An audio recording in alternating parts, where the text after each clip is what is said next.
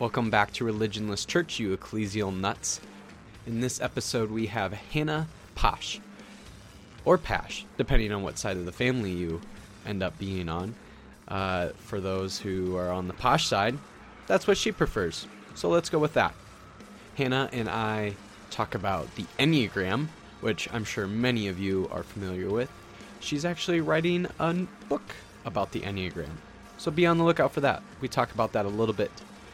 And we talk about the Church 2 movement, which she and a friend, Emily, were kind of co-conspirators on. So we talk about that as well. And we talk about a lot of her sort of spiritual history and what she's kind of doing in the world on Twitter and kind of the space that she's making on her platform on Twitter. So I hope you enjoy Hannah and I's conversation. She's just the best. I mean, you'll hear it throughout the whole episode. She is just off the wall, hilarious, and just full of snark and sarcasm. I mean, I hope that I matched it, but there's a really good chance that even I, Mason Meniga, can't even match the snark and sarcasm of Hannah Paasch.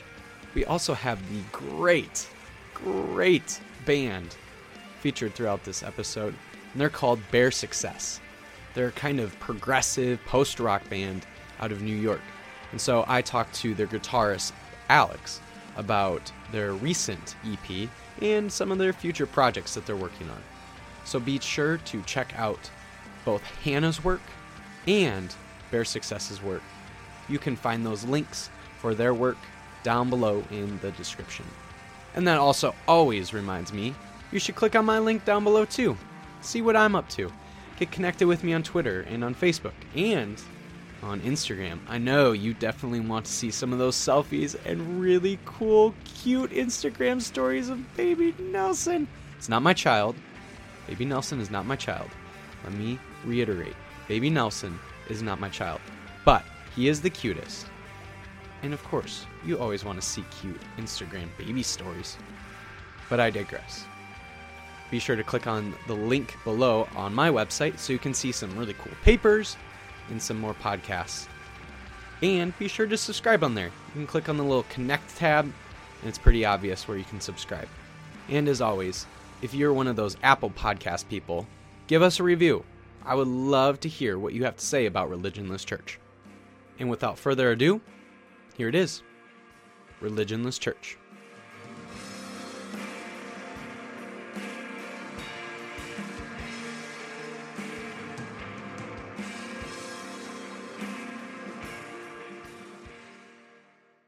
Today we have Hannah Paasch, which some of her relatives go by Paasch, so that was just something I learned. So I'm assuming both pronunciations are correct, but you prefer Paasch. I do. So we have Hannah Paasch, and Hannah is well known as the anti-Beverly of the Twitter world. She's the Enneagram 4 in residence on Twitter, and she is full of snark. So Hannah is all of those things and more, way more than just those things. So I want to hear from you first. Who is Hannah Paasch? Who is Hannah Paasch to Hannah Paasch? That's an Enneagram loaded question. That is, wow, yes. That is a very forced question, and I appreciate it.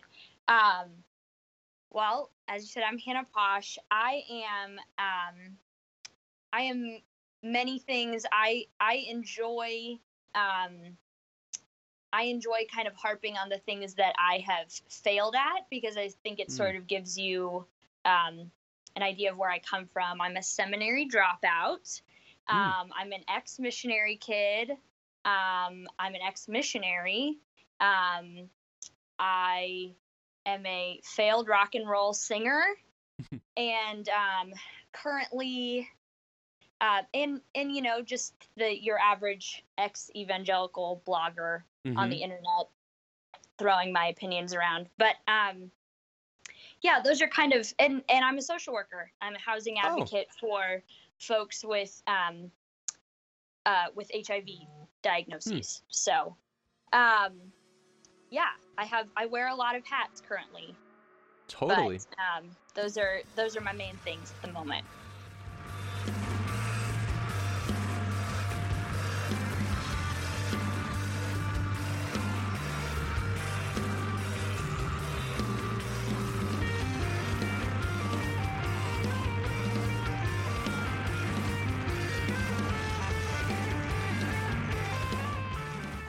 So let's kind of dive into some of those things.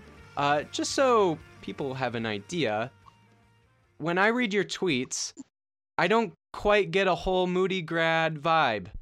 What's going on there? How did you go from Moody grad to what you are now? Well, great question, Mason. I am a Moody dropout, but Oh, sorry. Moody I didn't. That was not meant to be an insult. No, I'm a Moody dropout. I was in the theological seminary at Moody, okay. and I really it was an interesting experience. I went in, recently graduated from Arizona State University here, and I was very involved in the Christian ministries on campus here. And my thought was, I'm going to go to seminary and I'm going to have 2,000 instant friends, right? Like, I'm going to move onto this campus in Chicago and we're all going to be besties, kumbaya forever. And that is not what happened. I got there and immediately kind of picked up on the vibe that I was very not what was expected of like a good Moody Christian girl. Turns out the people at Moody happen to be pretty moody. They're a little moody, yeah. Well, I was moodier probably at the time, but I was very flamboyant and expressive and friendly, which read as flirty, and I, bright colors and red lipstick and all the things. I was just like a lot. I've always been very extra, and I showed up on campus, and that was just not what anyone was expecting. Which is fine, but I quickly rejected a bunch of moody men, and somehow that made me like the slut in residence. I don't know how rejecting people makes you slut, but hey, it's not my logic. So well, there's not a lot of logic going on there anyway. So. No, not so much. So I definitely, it was sort of a trial by fire where that sort of followed me everywhere I went. I felt like I was wearing a scarlet A at all times, and I fell into a really deep depression. I was diagnosed with clinical depression on campus there, and my parents were missionaries overseas at the time, and couldn't really help me financially all that much, and so it was a dark space for me. And once I left, I started just reevaluating the ways that I had approached faith, the way that I had approached ministry, the way that I had approached sexuality and dating as a good Christian girl. And so all of those questions started arising, and thankfully I had met my co-conspirator, Emily Joy, while I was on campus there. And we have been, a heretical team ever since. But she and I kind of started writing and blogging together and, reimagining what it could be like to be a progressive person of faith with outside of purity culture, outside of white supremacy, outside of all those things. So it's been a journey, and obviously I have not in any regard arrived, but that's sort of what set me on my current trajectory.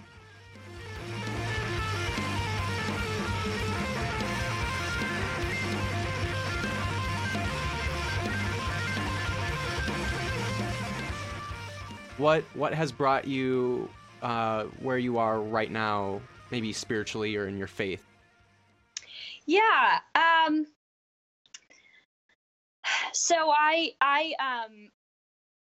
after all of that happened, a few years later, I moved to Nashville, and initially to work for a Christian band out there. And that quickly fell apart, and I sort of decided to go on my own,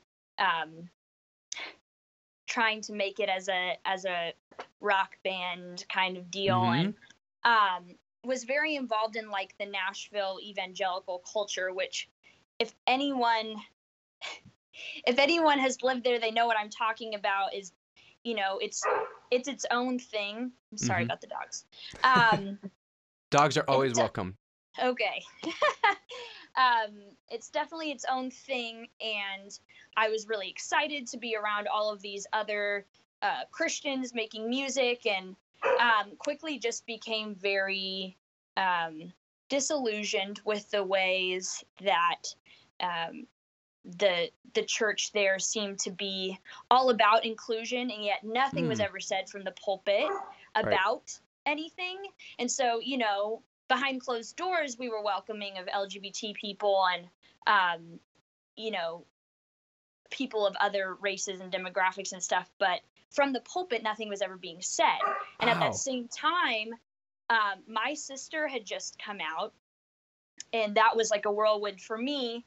And she, you know, she was going through all kinds of being ostracized and being quite physically without a home, and without, not only without a church home, but without like a physical home here in Phoenix where I am now. And that, for me, I just reached this moment where I was like, I can no longer attend any kind of congregation where LGBT folks are not like actively welcomed from the pulpit, like that's not being theologically worked through from in a public way.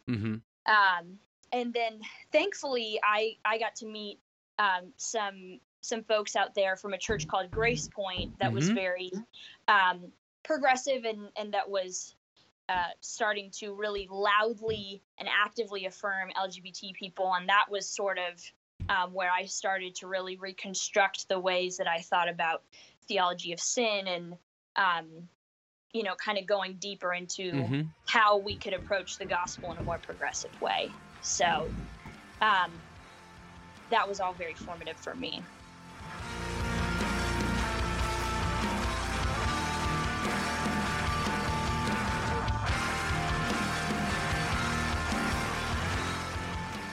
So what community do you sense kind of fosters your spiritual life now?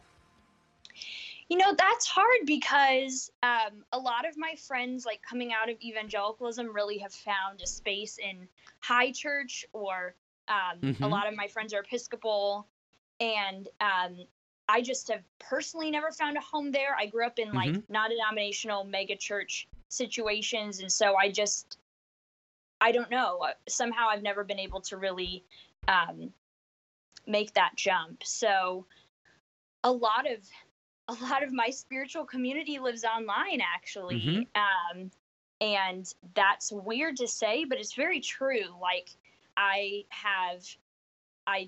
daily interact with people of faith online, especially through Twitter, where I learn theologically. I mean, honestly, I have received an entire PhD's worth of education from Twitter, which is super weird to say, but I love it. I mean, if you are listening, there is so much wisdom and goodness and knowledge that you can gather in that space. And I would say that's where I primarily find my people now. I've sensed that too with for a lot of people that grew up similar to both you and I in that sort of evangelical world, and kind of have a falling out or deconstruction, whatever you want to call it. They tend to find something interesting about a sort of high church tradition. But there are a number of us, including me, that just can't bring themselves to that. And I think that I have whole theories of why that is, that I'm really passionate about. We won't go there. But I do find that interesting. About that at some point. But, I would love to talk to you about that at some point. But I want you to be the one talking. Okay.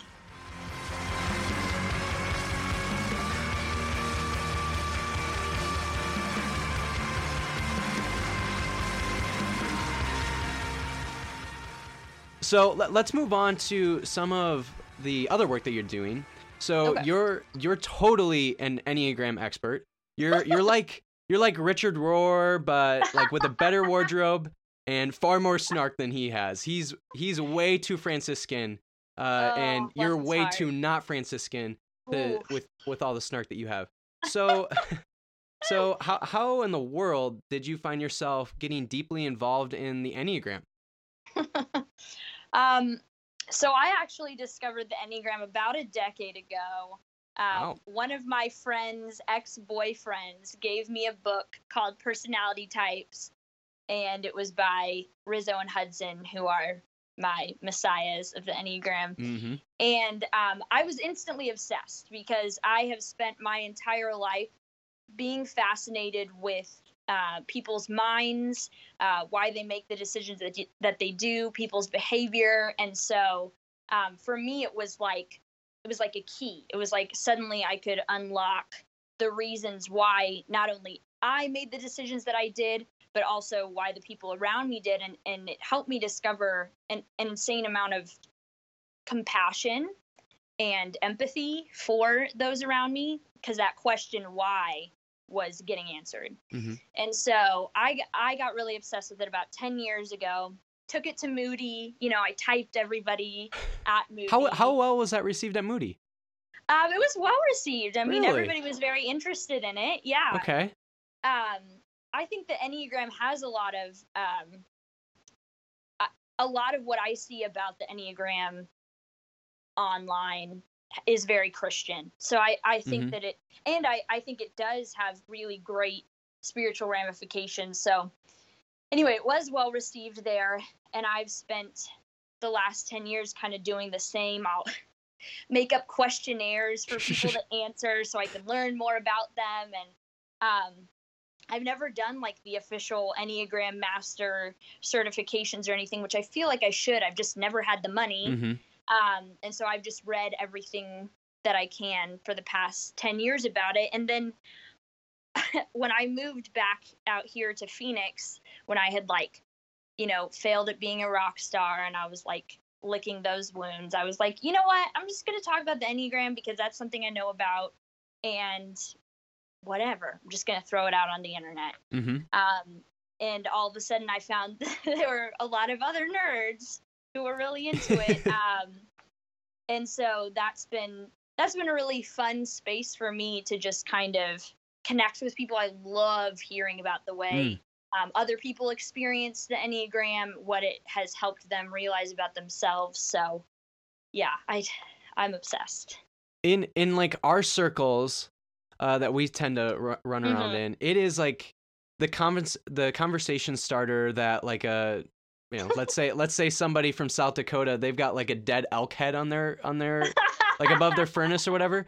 Like that's what that piece does. That elk head serves is totally what the Enneagram serves in a lot of the circles that we run in. Like it's totally like you say your name and then you say your type, and then for some reason that just captures all of who you are. I know, and it shouldn't. I mean, I feel a little bit guilty because I think that my irreverence online about it has precipitated some just misunderstanding of the Enneagram, and I'm over here like reading all of the books that the masters have written, and they're like, you shouldn't engage with the Enneagram until you've approached middle age, and I'm like, I literally write millennial-gram. Right. So probably they would not think too highly of me, but I do think, and this is something that I will say all day and all night, is that we live in a really interesting time right now. Really terrifying time, honestly. Mm-hmm. And I think as millennials, I'm really impressed with our generation and the ways that we are jumping into activism and jumping into local politics or community services and things like that. Like, we're taking on those things on a broad scale, and I think that's great. I think it also lends itself to a lot of burnout and a lot of just vicarious traumatization and stuff. And so as a social worker myself, I have seen the ways that the Enneagram can kind of help people put their own oxygen mask on before they like go out into the world, and help them understand themselves and their own limitations and boundaries and motivations also. So yeah, I think because of the times that we live in, I think it's really key that people of our age are engaging on a deeper scale with like personal growth and doing that on purpose. Completely. Yeah, I've noticed in my own life, so I'm also a type 4. Nice. So, what wing? I'm okay. I'm under the theory. You totally disagree with me. I know a number of people that do. Okay. I'm under the theory that you express both wings in different situations. So I would say I express my 5 wing in very like relaxed, comfortable situations, and then when I'm in more of a stressed mode or pressured mode, that's when my 3 wing will come out. Okay, so, interesting. I mean, that's my theory. I it's think probably people can totally lean into both. Think so? I think that they're both there for you to access. I would say a lot of people don't. Like a lot of people maybe don't realize that they have that extra room. But I think it's totally possible, and I know that for me it's more of like a different times of my life I access different wings more. Interesting. I definitely always thought I was a 4-wing 5 up until the last like year or two when I realized that I'm just extra and I'm very creative, but I'm always creating for an audience, which I think reads very 3-wing. So yeah, that's interesting because I've seen a switch. So I totally had a 3-wing. I was in athletics and throughout college too, and so like that created. I mean, it required that sort of competitive, achieving side of me. Yeah. And I definitely relied on that for a really long time. But I even in kind of in reflection, and so since I've left that part of me, since graduating, I've totally started to rely or access more in that 5-wing. But as I reflect back, the situations that I like felt most me have been when I was accessing the 5-wing more so than when I was accessing the 3-wing. So the 3-wing was totally a facade. Like I felt pressure being from a small community, a small rural South Dakotan community to like be the jock and be in that world. But like when I was truly myself, I was like the kid that was running around on Wikipedia and doing all that bullshit. So I'm fairly confident that like even as a kid, I was a 5-wing, but I never felt like comfortable or I never felt like I was in a context where that was going to be welcomed. My like 5-wing. Yeah. So the 3-wing was totally welcome, especially in that sort of kind of society, that Midwest society about achieving, pulling yourself by the bootstraps. Right. And so that's kind of why I see myself being more of maybe like a 5-wing. Okay. Yeah. I mean, you definitely read 5-wing to me, but I try not to like. I try not to tell other people what their types are because it's for your own self-discovery. But that's really interesting to hear. So yeah, that's kind of what I'm sensing. But and yeah, it's so interesting, and it's been helpful for me to reflect back on like as a child, like there were certain things that I felt or experienced, and it makes sense because I'm a 4. Like it makes sense why I was like the kid that would like end up crying if I like lost, or if like I didn't feel like I did the best, or like classic story. This is probably a very 4 thing. So I grew up distrusting Mormons as a conservative evangelical person would. As one does, in 4th grade, there was a girl. I hope she's not listening to this story. There was a girl in my 4th grade who was Mormon, and I decided that everybody needed to know that Mormons worship Satan. So I took that. That job and that responsibility on Very myself, seriously. and Yeah. totally a job from God, right? Mm. And decided to tell everybody that. And the next moment, I saw her running out of school crying, and I was like, "Oh God, what have I done?" So it totally got back to her, as as like fourth grade Oh, gossip does. bless her heart.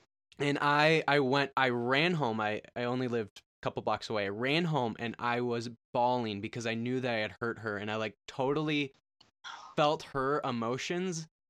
And I'm calling my mom for like a good hour on the phone as Oh soon as my I get home. God. Like, I don't know what I should do. Like, I made an ass of myself and whatnot. So anyway, I had to swallow my own pride, and the next day ended up apologizing to her. But like, just like all those sort of moments like make sense. Like how emotional I was, Absolutely. because I was a four. Absolutely. And the empathy there that like superseded even your like um your ingrained religiosity, Mm-hmm. that you were just like, I care more about this person. And yeah, I love that.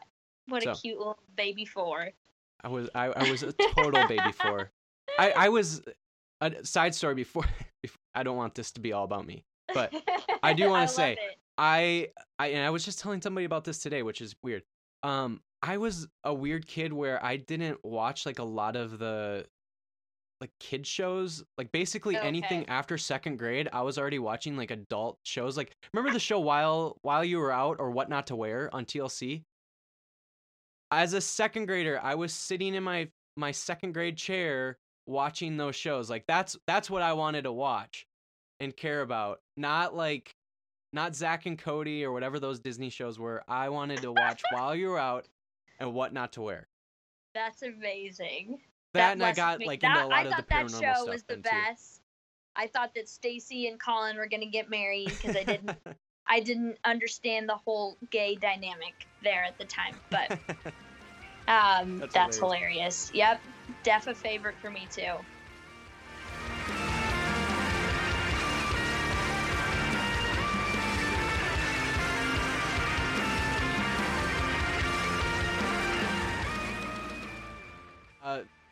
Being a person on Twitter that completely kind of fosters and creates a community for people within the Enneagram world, you also have kind of created a place on your Twitter that allows people to process faith, or lack thereof, as in a sort of safe environment. How Yeah. have you sensed your own spirituality being influenced by Twitter? I know you mentioned Um. briefly like a bit ago that like that kind of has been your space now. Yeah. Yeah. What? How do you feel like your spirituality comes out in your Twitter? I think that well, for me, a big thing this year was the Church 2 hashtag, Mm-hmm. and kind of creating space for survivors of assault and sexual abuse in the church. Um, and it's funny because I created that space very well. Emily and I created that space, and for me, it came from a place of righteous anger. Like I was furious. I just Mm-hmm. like wanted to take down. I wanted to start a war with Mm-hmm. abusers, essentially. And then as soon as everybody started telling their stories, I really started to connect with that pastoral side of me, Yeah. um, that I hadn't experienced in a long time. And I think, I grew up in ministry. My parents were pastors and missionaries, and um, I spent all of my formative years in that. And I didn't really ever expect to access that energy again. And it really, for me, um, it felt like a reminder of the Holy Spirit. Hmm. I don't I have trouble talking about it because I don't um yeah, I have trouble talking about it, but it really felt like all of a sudden I was being reminded of that I've always been that person, that I've always been the person who communes deeply with the Holy Spirit and with other people, and that creating that space online it really felt like a sacred place for me. Mm-hmm. And it continues to. I mean, the initial like hugeness of that hashtag and that campaign has sort of died down, but I think the people that I have connected with because of it are daily changing my life. Mm-hmm. And I created so much space personally between myself and the church to say, like, you are over there and I'm over here and I'm a person of faith or whatever, but I don't want anything to do with that, the Mm-hmm. institution of the church. And it's so funny that, like, after taking that stance, all of a sudden now I'm connecting with churches, I'm speaking, I'm preaching sermons in pulpits, and just like, and I think I'll always be kind of an independent agent when it comes to church. Like, Yep. I care deeply for church people. Like, church folk are my folk. Like, I care about their well-being, their wholeness. I care about theology and creating and fostering theology that is not harmful. Mm-hmm. But I can't imagine myself ever being like a pew sitter again. Really, I can't imagine that being a part of my life. But interacting with and working alongside leaders of faith and spiritual communities, both locally, like I've accessed a lot of people here in Phoenix, Arizona, and all over the country, it's been really humbling, because I wanted to consider myself different and other, and what I'm finding is family. And that's really exciting.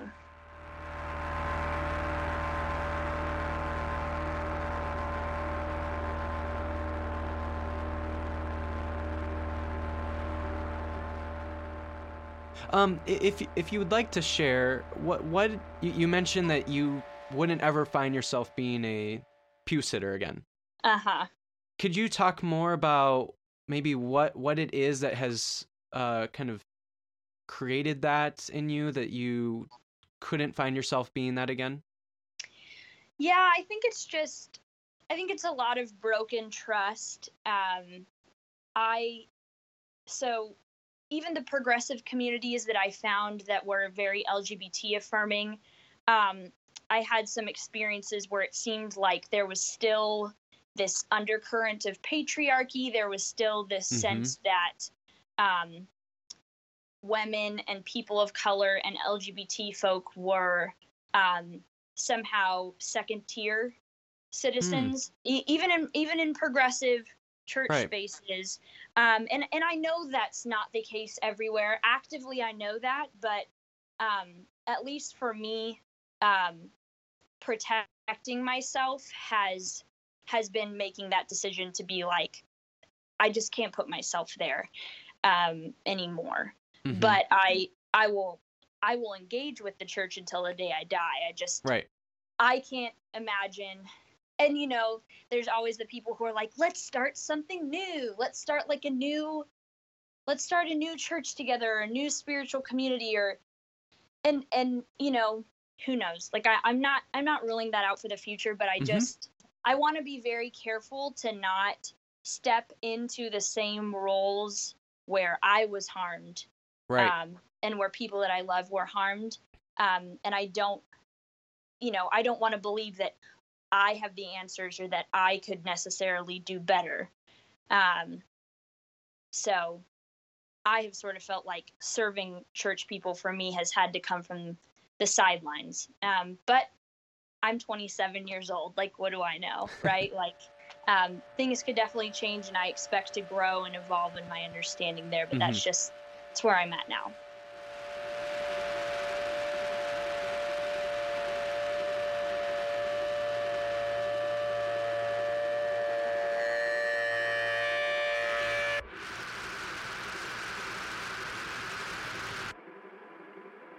So today we have Alex from Bear Success, and Bear Success is the band that you've been listening to throughout this episode. And as I kind of mentioned in the first part of the episode in the intro, Bare Success is a progressive kind of post-rock band. So yeah, Alex is one of the guitarists, and we're gonna chat about some of the music, especially some of this new music that you just released. So what kind of inspired the name behind that album title, Dissension? That's a good question. We honestly we don't really come up with like meanings. We just kind of like think of weird words and just I don't know. It was just like a general feeling from the songs. Some kind of like grungy, just discordal, if that's a word. We'll make it a word. Yeah. Some kind of like chaotic, but oh, not a great explanation, but No, I think it really embodies some of that feeling of the EP of, and this is just kind of post rock in general, where like the words or like the meaning put behind that sort of music, post rock music, is less about the meaning that one would put into particular words, right? Because the whole idea of post rock is that it's wordless. right. And it's totally embodied and driven by the way it feels. So, like a great example is Explosions in the Skies. The Earth is Not a Cold Dead Place. Like, you look at some of those song names, like they have one 6 Days at the Bottom of the Ocean, and when you listen to that album, it feels like, or that song, it feels like you are in a sort of the bottom of an ocean. Like, it has that watery, kind of dark, watery feel to it. So that's something I love about a lot of post rock, is that that it really grabs a hold of one's feeling, and it really, I think it works well for a lot of people who are who really are driven by their intuition. But anyway, what sort of influences went behind the making of this EP? At the time, I was listening to a lot of Ocean Size. Okay. And what else was I listening to? Oh, what the hell is the band name? I can't remember now, but yeah, Ocean Size is like just like oh brother, that's it. Oh Like yeah. a lot of dark and like they're kind of like grand songs and stuff, just like sludgy rock and just a lot of cinematic stuff. Mm-hmm. Um, yeah, a Yeah. little bit of Radiohead in there too. Oh, of course. What else kind of influence? Maybe like maybe you can speak on behalf of some of the other people in the band, of like maybe what they brought into making of this EP. Well, I know Jeff, who's the bassist. He listens to like a lot of classic rock and stuff, and he probably listened to some Yes and uh, Rush and what else? Some Primus in there. Oh yeah, you totally Uh, hear that. yeah. Um, but during that EP recording that, we had a different drummer at the time, and I don't really know what his influences were. Maybe like some Manchester orchestra, some oh, it's hard to say. He's doing his own thing now, so. So, any upcoming events or tours that you're looking forward to? With maybe you're going to be touring on this EP. Anything like that that's coming up? No tours as of yet, but we do have a couple shows in March. I think we have like 4 or 5 shows coming up. But yeah, we definitely want to go out on tour. We have a new drummer now that we're writing constantly with and hoping to put out like another album or something soon. Okay, Get a awesome. couple songs done. But yeah, I think we're definitely gonna try to do a tour over the spring or summer. Okay. Yeah. I'm really been digging it as I've kind of been editing Sure. through this episode and listening. Obviously, putting the music throughout the episode. I've really enjoyed it. It's Cool. definitely a different sort of post rock feel than what I typically listen to, and yeah, that different feel has really been wonderful. So I think it's something you all should be really proud of. It's a really great Thanks. piece of art. So thank you so much. Thanks for having me. Awesome. All right, thank you, Alex.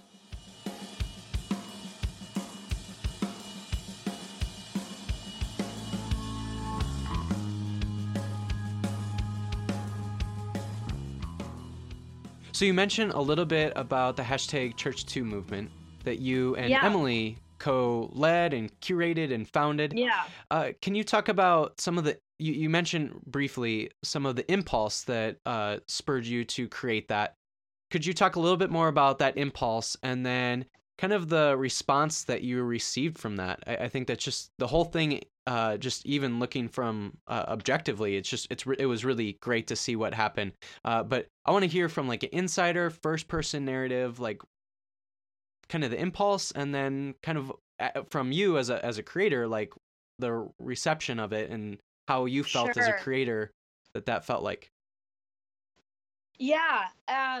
So honestly, it all happened on a whim. I mean, Emily texted on like our friend group text the night that we launched the hashtag, saying, you know, should I out my high school abuser, because all of the allegations against Harvey Weinstein had just come out. And it's so interesting to me to look back and see that Emily's bravery was fueled by the bravery of these women that came before her. And, you know, Emily's bravery became an impetus for so many after her. And it's really, I don't know, it's really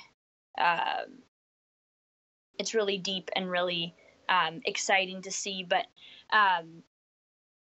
you know, my first thought was, if you feel safe doing that, you absolutely should. I mean, I don't encourage people to come out with a story that they don't feel safe or ready to share. That's not anything that has to be rushed, and you have to listen to the wisdom of your body on that. But she felt ready to do it, so she did. And I remember I read through the thread, and I've known this story since I met Emily. Like, that was the first kind of like deep, dark thing that we sort of shared, because she had moved to Moody like recently after that whole thing had happened. So she was still processing it. She was still, you know, believing that she was in the wrong and that it was her fault. And so those were like conversations that we were having back in 2009. And then, so I knew the whole story, but reading it on Twitter, I was walking in to see Lady Bird with my sisters, and I was so excited to see this movie, and I couldn't even think about the movie. Like, I was so overcome with rage, really. Even knowing the story, like, and there are so many others, you know. As soon as I read that, I was like, what's mind-boggling to me is how usual that kind of story is. And a million other stories came to mind that people have shared with me over the years. And I was just like, Emily, we have to create a space for this. Like, we have to make something. And so we just ran back and forth some different ideas and settled on Church2. And Emily was like, I'm going on a retreat with my husband. It's our anniversary. Like, I can't think about this. Take it and run with it, or don't. So I did, you know, and at the time, I think I had like 1,200 Twitter followers or something, you know, expecting like a few people to engage with it. And, and then by as soon as 24 hours had gone by, it had just blown up. And I knew the stories were out there. I knew that if we could get it in front of enough people, that they would start talking about it, but it was still overwhelming to see. And, you know, by that next morning, it was in Time magazine, and everything just kind of blew up from there. It's been sobering to see the way that mainstream media have really, you know, taken an interest and written about it, and then Christian publications largely have been fairly silent. I think that's because Emily and I are not the ideal mouthpieces of a movement like that, which is fine. You know, I'm very comfortable with my heretical presence, but I'm excited to see things come after it, like the Silence is Not Spiritual campaign. I think that they could have taken that a step further, but I'm glad that it happened. A lot of really prominent women Christian authors signed it, and I just think that I think it's a continuing struggle. You know, it's not something that can be encompassed in a hashtag. And I see lots of other, I've become connected with a lot of other amazing people who are actively trying to create spaces in the church that are safe, Right. Both theologically and physically. So it's encouraging to see, but we have a long ways to go. That's really great. Yeah, I remember just as, because I think I was following you before church too, and then I think so. Yeah, and I just remember it happening and reading through all of the stories, and I had no experience with that. Like the church that I grew up in, I've never experienced even like people that I know Okay. at least have not like told me. Sure. I'm sure I know people that have experienced those things. They just have not Right. told me those things. Yeah. But as a person who hasn't experienced that, or at least I know of people that have experienced those that are really close personal friends Sure. or family, I just, and to see the influx of that, I couldn't believe how, like, I had an idea that, like, there must be, like, that every now and then or something, but I didn't realize, like, wow, this is just as bad, if not as bad, as all these other sectors of society.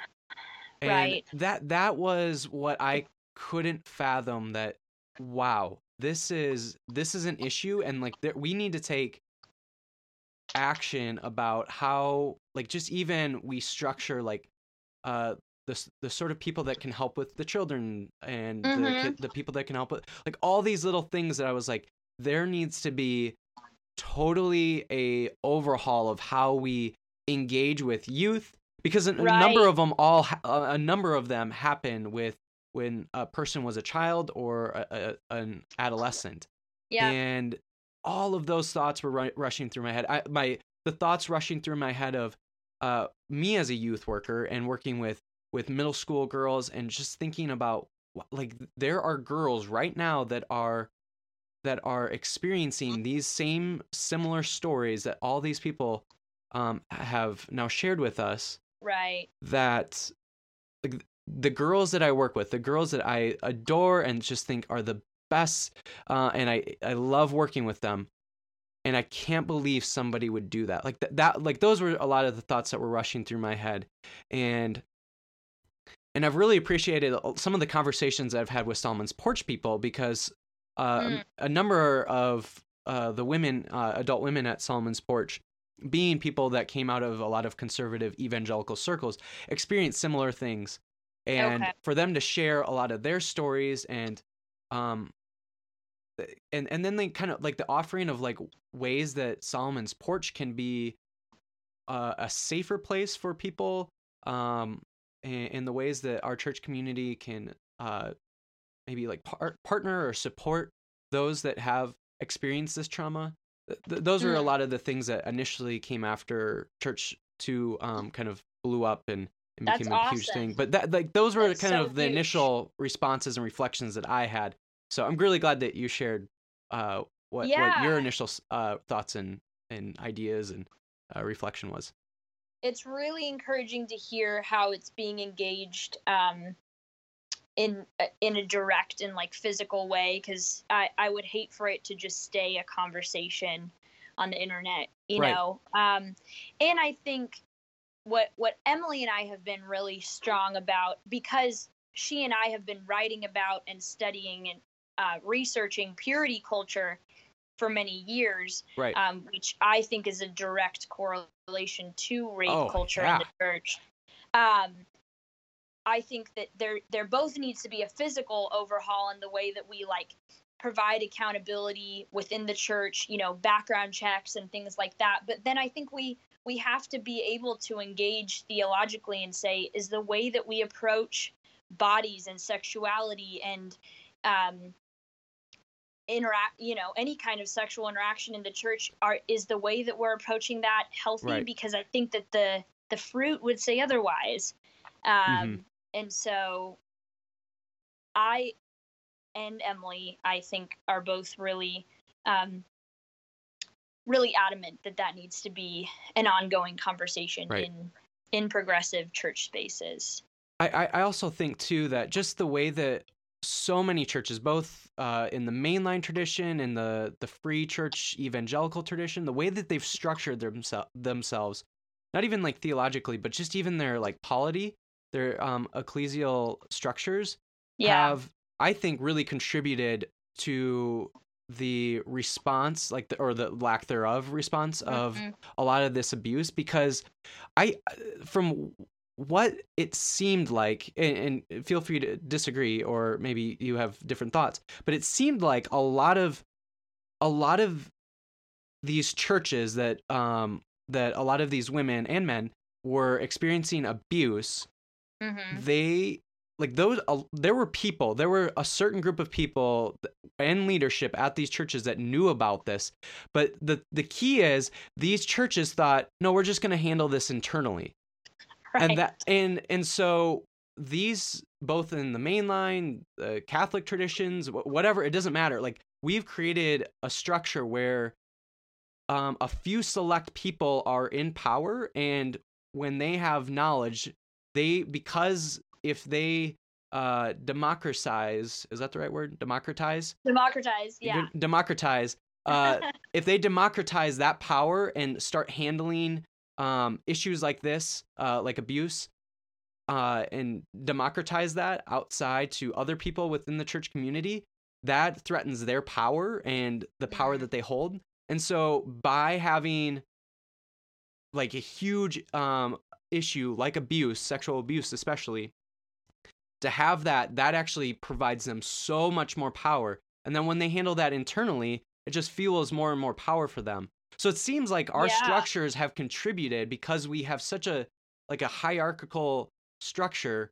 It seems like that's really played into the perpetuation and basically silence for so many years of all the abuse that was happening. Because people knew. It wasn't like people didn't know. People knew. They just were not taking proper action because they were handling it internally, which is a great way for saying we're not handling it at all.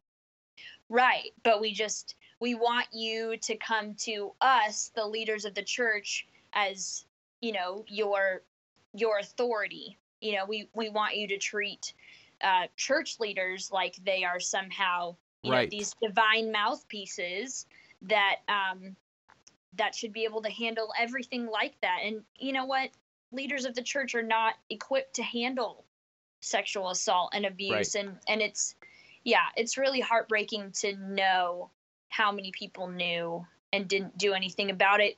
But honestly, I mean, that's the culture that I grew up in. I mean, the leaders of the church were basically our answers for everything.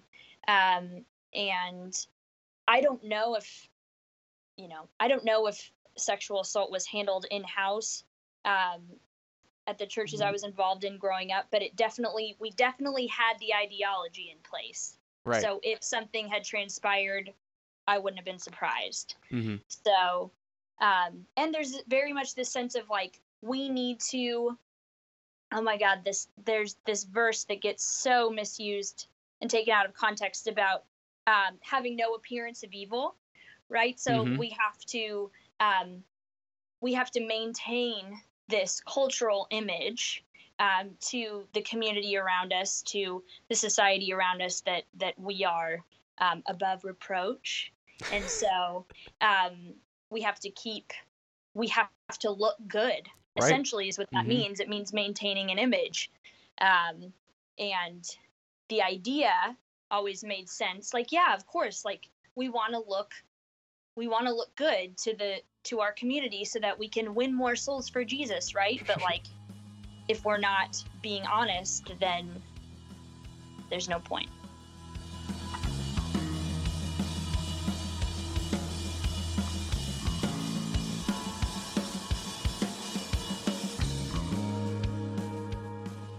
So moving on to some of the projects that you've been working on, you decided to make a more financially secure future by writing a book.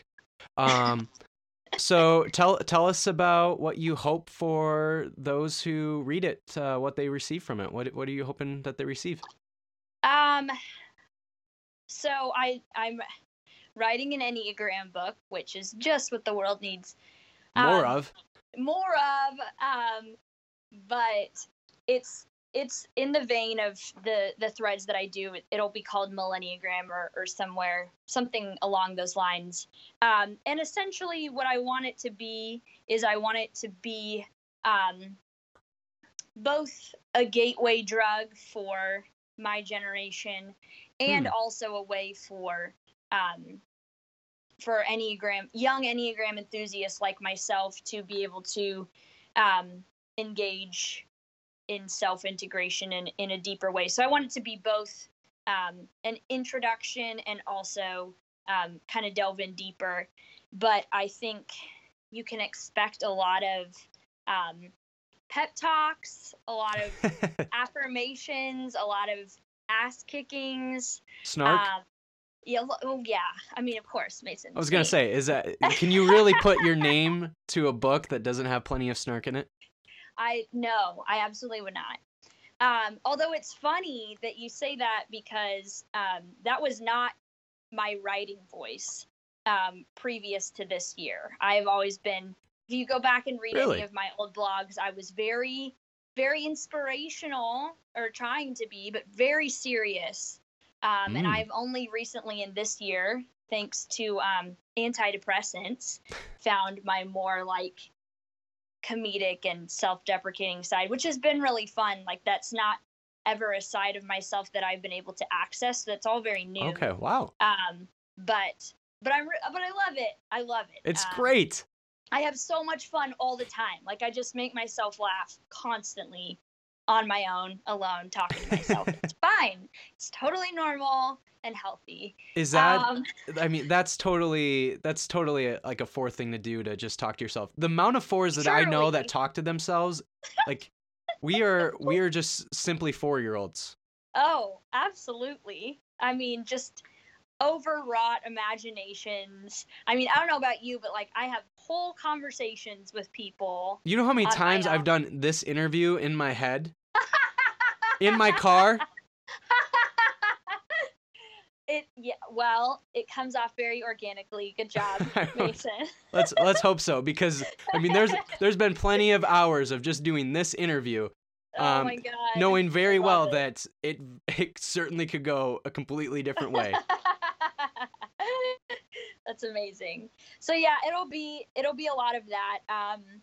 And I feel like a lot of the Enneagram resources that are out there right now are either very academic, which is awesome and I love. Right. But maybe not accessible for like the average reader. And then there are like the very evangelical Christian resources that are out there. So what I want is to kind of access my both like the intersection of millennial and the ex-evangelical crowds that I kind of interact with. And I do really think that the Enneagram is a means to healthier spirituality, and I could go off about that, but so there will definitely be those aspects as well. But yeah, it's just basically the Enneagram for our generation. So for queer folk, for activist folk, for the marginalized and the people who don't belong, and those with a lot of debt. Yeah, those too. Definitely. The avocado connoisseurs. The avocado toast eating, the not house owning. Yes. Those folks. Absolutely.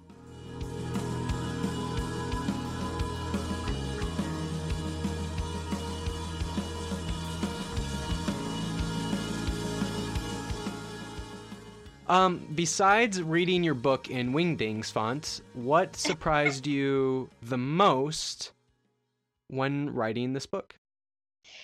So I'm in the process of writing it. Okay. So still, we're like, still some yes, words left. Many words left. We're like right in the trenches right now. Ooh. I mean, it's been exciting because this is not the book that I plan to write right now.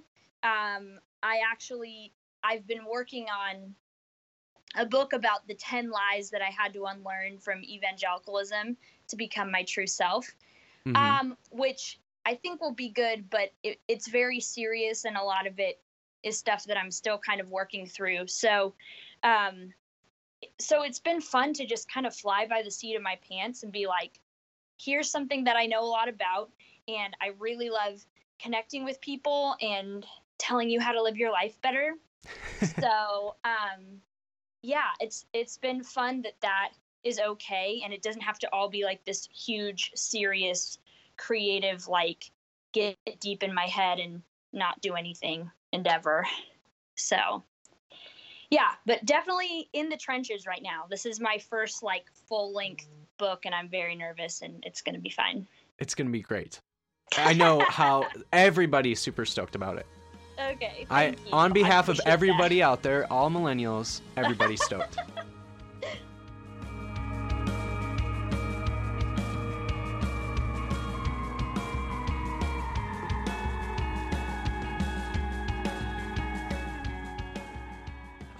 So we've kind of toyed around with a lot of different ideas and conversations and topics, but we're gonna go into the dark space right now. We're gonna enter into 1940s Nazi Germany.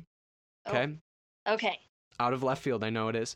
Wow. Yes. So as you probably know, Dietrich Bonhoeffer coined this idea or this concept of religionless Christianity. And I've kind of toyed with that concept and with my concept of religionless church. Okay. Yeah. And so whatever, as little or as much as you know about Bonhoeffer's concept, or with whatever comes to your mind when you hear those words, religionless Christianity or religionless church, how do you see your work that you've done and your writing on Twitter with Church 2, whatever it might be that you see your work? How do you see your work speaking to or informed by or connecting to the ideas of religionless Christianity or religionless church? Interesting. There's a lot there. Sorry for all the. So I think when I hear religionless church, and I spent a lot of time reading and learning about Bonhoeffer, but definitely in my more evangelical years. So I would love to go back and as he's often co-opted to be. I know he doesn't even belong there. Little do they know that he was part of the whole Death of God world in the 60s. My God, no kidding. So, yeah. So religionless church. So I guess for me, just speaking from a purely personal standpoint, religionless church for me has looked like burning it all down. I have torn down every doctrine that I once held dearly, and just kind of examined it and thrown it all out, completely expecting to be a dyed-in-the-wool atheist at this point.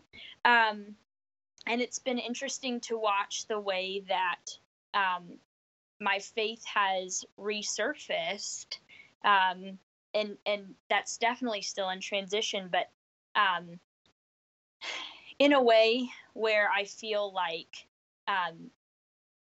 the tenets of Christianity, the gospel being good news, and for the poor and for the marginalized and for the outsider, right. Which is a concept that we fours love.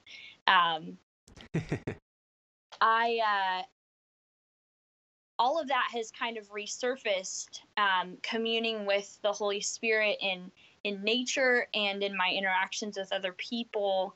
All of those things that or what I loved about the church and about Christianity have begun to resurface for me in ways that I did not expect them to.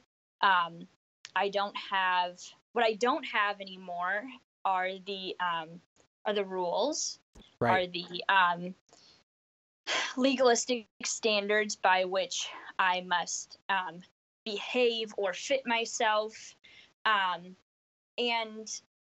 I in some ways, sometimes I think I shouldn't have thrown the baby out with the bathwater, and then sometimes I think, I kind of have to decolonize my mind Mm-hmm. from white supremacist capitalist Christianity, and what is resurfacing is what was always true about me and about my faith and about my interaction with the divine. And that is honestly, that's kind of, I'm literally having this epiphany as I'm talking to you about it. Those were always the reasons that kept me in the church, is because I could feel God when I interacted with other people, when I showed them my truest self and they showed me theirs. Mm-hmm. I've always experienced the divine in nature. I feel like I can just walk outside on a starlit night and just like talk to God, whoever that is. And She appreciates that conversation, by the way. I think so.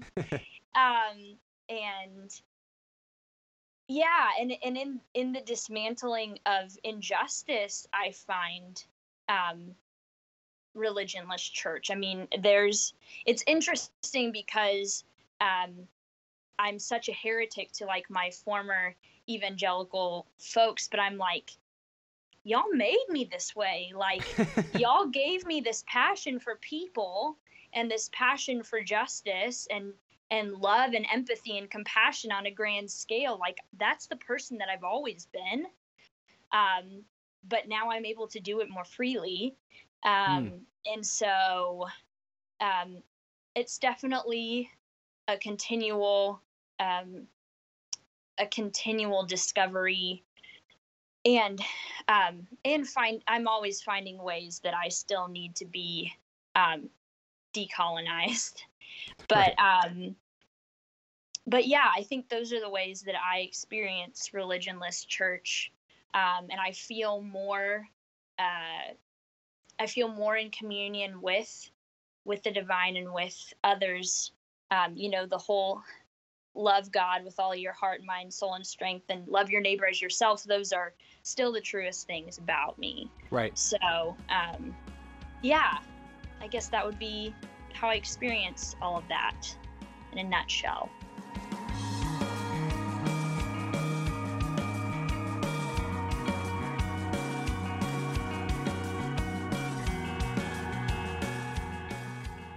So, last question. How can people get connected with you and stay in contact with you?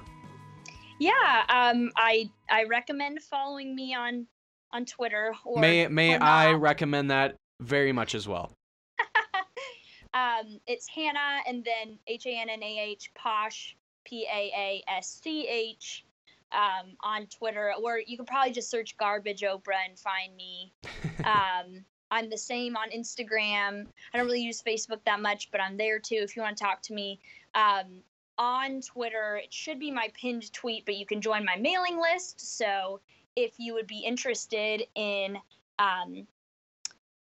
throwing in an Enneagram question for the Dear Garbage Oprah column on my website, which is also hannahpaasch.com, please do join my mailing list. I promise not to spam you. I hate emails. I'll just send you one every once in a while when I have something cool to tell you.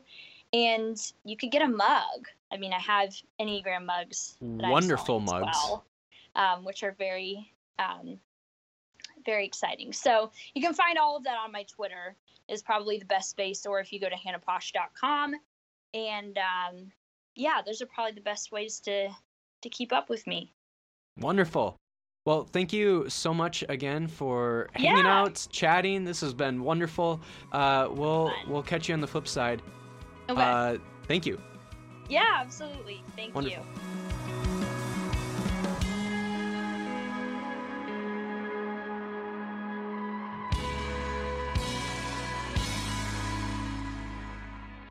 How great is Hannah? She is simply the best.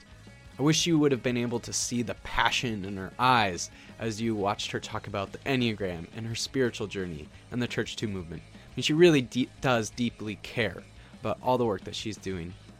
So as I said in the intro, be sure to check out her work, get connected with her on Twitter. She is a blast to follow on Twitter. Simply the best. Also, how great was Bear Success? They're really, really unbelievable. For those who know me really well, you all know how much I freaking love post-rock. And so when I first heard them, I was pretty skeptical because there's a lot of post-rock bands out there and a lot of them are not good. But they really have a distinctive element. I think that kind of heavy progressive rock element could really kind of distinguish them from other post-rock bands. So be sure to check them out. And also, be sure to check out my work. MasaMenega.com. You can also follow me on Twitter at MasaMenega and on Instagram, again, at MasaMenega. Hopefully, I post snarky enough tweets and cool enough pictures for you to follow me on there. I would love to follow you too, so be sure to get connected with me. And I feel like a mom asking her children to do this chore again, but it's a chore that must be done. Please, if you're an Apple Podcast user, give me, Religionless Church, a review.